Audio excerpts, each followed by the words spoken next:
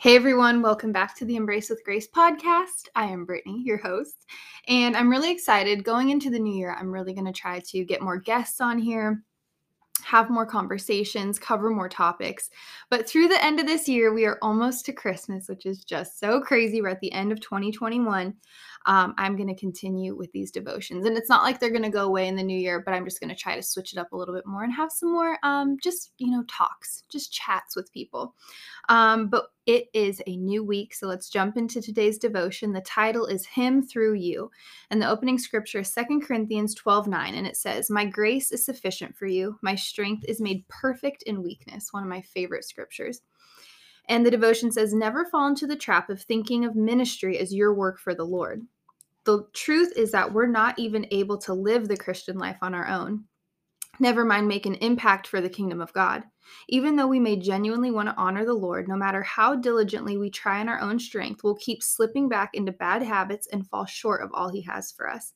If we feel completely helpless to change our own hearts and situations, how can we hope to change anyone else's? But the good news is you were never meant to live the Christian life or do ministry in your own strength. The true Christian life is not so much that you live for Jesus. Rather, the Christian life is Jesus living through you, and you are thus empowered to do the work only He can do.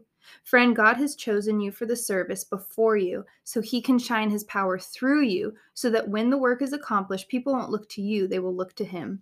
So do not despair about your inadequacies. Rather, submit to Him and rejoice that His glory shines through you." And at the bottom it says, "Jesus, thank you that ministry isn't dependent on me, but on you working through me for your glory. Amen." I love this so much. And I love this part that says, the true Christian life is not so much that you live for Jesus. Rather, the Christian life is Jesus living through you.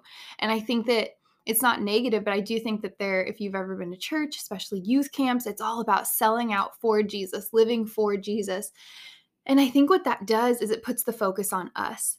And not in a negative way. It's kind of like when we pray, "God, what is your will for my life?" You're sincerely wanting His will, but you're putting yourself at the center of it.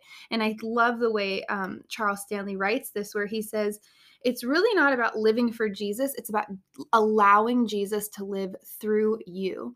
And I think for me, when I think about living for Jesus, it's like, what can I do to make Him happy? What can I do to make Him proud? What can I do to be a good example for Him? What can I do to represent Him well?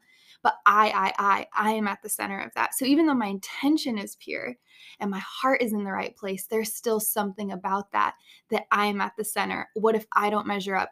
And it's true, we won't measure up because we're human beings. We're flawed and we have a sin nature and we're not perfect. And I think that if the enemy can keep us in that spot where we're trying to live from our own strength, then in the moments that we do, kind of crash and burn or mess up, we have so much extra weight and so much extra guilt and shame because our desire was, "I just want to live for you, Jesus." And all those things I just did this last weekend or this relationship I'm in, gosh, that's not really living for you.